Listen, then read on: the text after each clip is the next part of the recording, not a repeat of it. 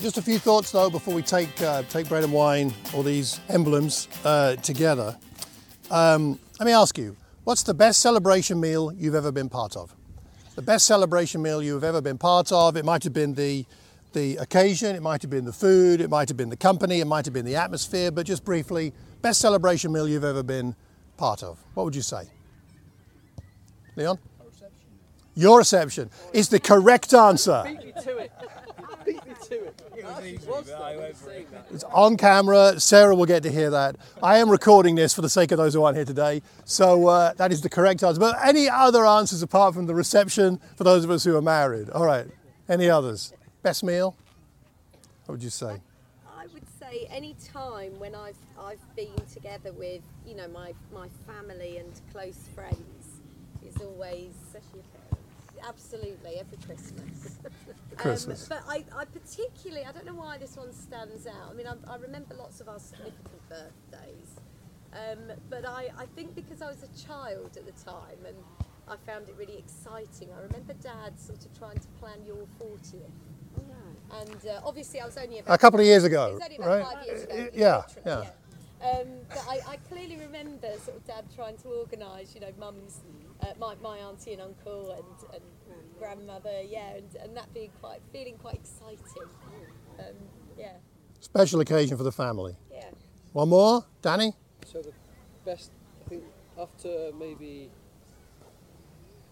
the reception meal, probably the second best meal I've shared is probably with Becky, where I'd organised to go and eat, and she says I never actually officially asked her to be my girlfriend. He didn't.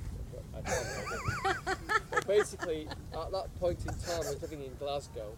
Right. I organised with a friend and a fan that I was going to get on a flight at 6 in the morning to arrive at Watford at 8, and then later that day take my nearly new girlfriend Becky, this is like 16 years ago, to the Oxo Tower in London. And I called her in the morning outside her house saying, "How you doing, babe?" You know, and arranged some flowers. And I said, "Oh, by the way, I lied. I'm not in Glasgow. Look outside your window." And I was there, and I basically organised a whole day for us to go to the Oxo Tower for a meal, and it was just the most romantic time. Wow. Wow, Dan. Setting new standards. And I didn't know about the Oxo Tower because my first official date with Sarah was at the Oxo Tower. the Oxo Tower. Really? Wow, there must be something about it. I don't even remember what I Must be a ate. Woodhead thing, right? You're not supposed to remember what you ate. You're supposed to remember who you ate with. Yes, exactly. I think that's kind of the point. Special meals, we remember them, right? When it's whatever the reason is that it's special, that's what we hold on to. I think tonight after the football, England fans are certainly hoping that we can celebrate, perhaps with some good food. I don't know, but we'll see. What I'd like to talk about today is altars and tables. All right, so describe to me an altar. How would you describe an altar? What is an altar? What's it like? What's it smell like? What does it look like? What's going on an altar? Tell me about an altar. A high table made of, could be made of wood. Imagine this is an altar for a minute. What else? What's happening on an altar? Sacrifice, which means fire. I always think It's about time. Yeah. Sorry? blood. Blood, death, fire. I mean, this is made of wood, and some altars were wood, but most were stone or whatever. If this was an Old Testament altar, it would be scorched. There'd be ashes. There would be blood or blood stains. If the sacrifice was happening, it might be vegetation. It might be but it might be a bird. It might be an animal, and so it's, a pretty gruesome kind of picture that most of us would not like, especially the vegans amongst us, I guess. But even so. The other side, we're good. Even so, vegetable sacrifices were made, of course, and so on. In the Old Covenant, and often high, remote, large, horns on the sides of the altar in the temple period, often on a mountain, on a high place, and that kind of thing. In the Old Covenant, there were three main kinds of sacrifices or festivals. And there was more than 3 festivals, but they were of 3 types. One was a sin offering, or a festival for that. One was a fellowship offering, and one was a thanksgiving offering. So 3 different kinds of sacrifices: sin sacrifices, thanksgiving sacrifices, and fellowship sacrifices.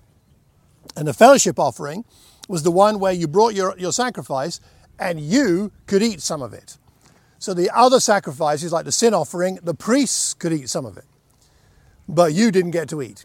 But there were fellowship sacrifices and festivals where you got to eat some of your produce. So you'd bring it along, the priest would get some, but you'd get the rest.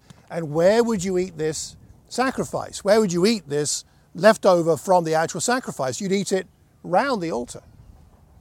The reason why there are so many animals sometimes sacrificed in the Old Testament when there's a big festival is not because God wanted a lot of animals, it's because they had a lot of people to feed.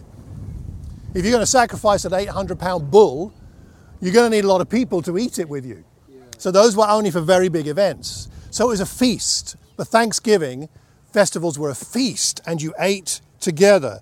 Like in Deuteronomy 12, verse 27, present your burnt offerings on the altar of the Lord your God, both the meat and the blood. The blood of your sacrifices must be poured beside the altar of the Lord your God, but you may eat the meat. You may eat the meat. It was a joyful event, these Thanksgiving sacrifices. Deuteronomy 27, build the altar, field stones, offer your burnt offerings on it to the Lord your God, sacrifice fellowship offerings there, eating them and rejoicing, and this is the key phrase, in the presence of the Lord. So you were doing it together as a community, but you were doing it in the presence of the Lord. I think this is helpful for thinking about our New Testament understanding of the Lord's Supper, as we have an enhanced presence of the Lord. And so we don't just have an altar. I'm not sure it's going to work with the breeze, but we have a proper table, right? This really is more of a table than... This is going to be interesting. Let's see. Will it work? Will it stay? Let's see. And of course, if you're coming to a feast, you need a knife and fork. So this is a bit more like, I think, what we should be thinking about when we think about the Lord's Supper. It's a supper, right? Jesus ate the Last Supper. They had a meal. Maybe not a tablecloth quite like this one, which I think might have belonged to my grandmother. And looking at the design, I think it actually did. But nonetheless, a meal, a Thanksgiving meal. That's the focus of the Lord's Supper. There's a difference between an altar and a table. For us, the table of the Lord's Supper is not the altar. For us, the cross is the altar. So in the New Covenant, the cross represents the altar. That's where the sacrifice for sin was made. But we gather around this not to do with sin. We gather around this for thanksgiving. That's what the New Covenant is all about. The experience of reconciliation and fellowship is what we enjoy together around this table. Reminder of our reconciliation with God and our fellowship with Him, with Christ, because He's with us and in us, and His Spirit is with us, and fellowship with one another. This is the experience of communion, not a search for atonement. The atonement has been done. The cross is the one-time altar event for a Christian. It's done. It's dealt with. The Lord's Supper is an event of thankfulness and fellowship in communion with and in the presence of Jesus Christ. So that's why Jesus, when He took the bread and He broke it, He gave thanks for it. It says He gave thanks in Luke 22. He broke it. This is my body given for you. Do this in remembrance of me. And it says in the same way He took the cup and He gave thanks for the cup and said, this is the blood of the new covenant poured out for you so that we have fellowship around a table. Communion is with Him and with one another in celebration and thankfulness. And so I'd like to ask us to do personally is take a moment, and then someone can pray for us, to think about what you're most thankful for and what Jesus has done for you. What are you most thankful for? As you think about the bread and the wine, this table of thankfulness, what's perhaps something you are most thankful for? Maybe meditate on that for a moment. Think about that. Because of the altar cross, we now have the fellowship table. and Christ is with us, what is it that we're most thankful for before we take some bread and wine? I'm going to leave these here, and just come up and grab one when you want to. When you're ready, come and take one of these. You just peel the top back for the wafer, and then the juice is inside there. So I'm going to take myself away. Let's spend some time thinking about thankfulness.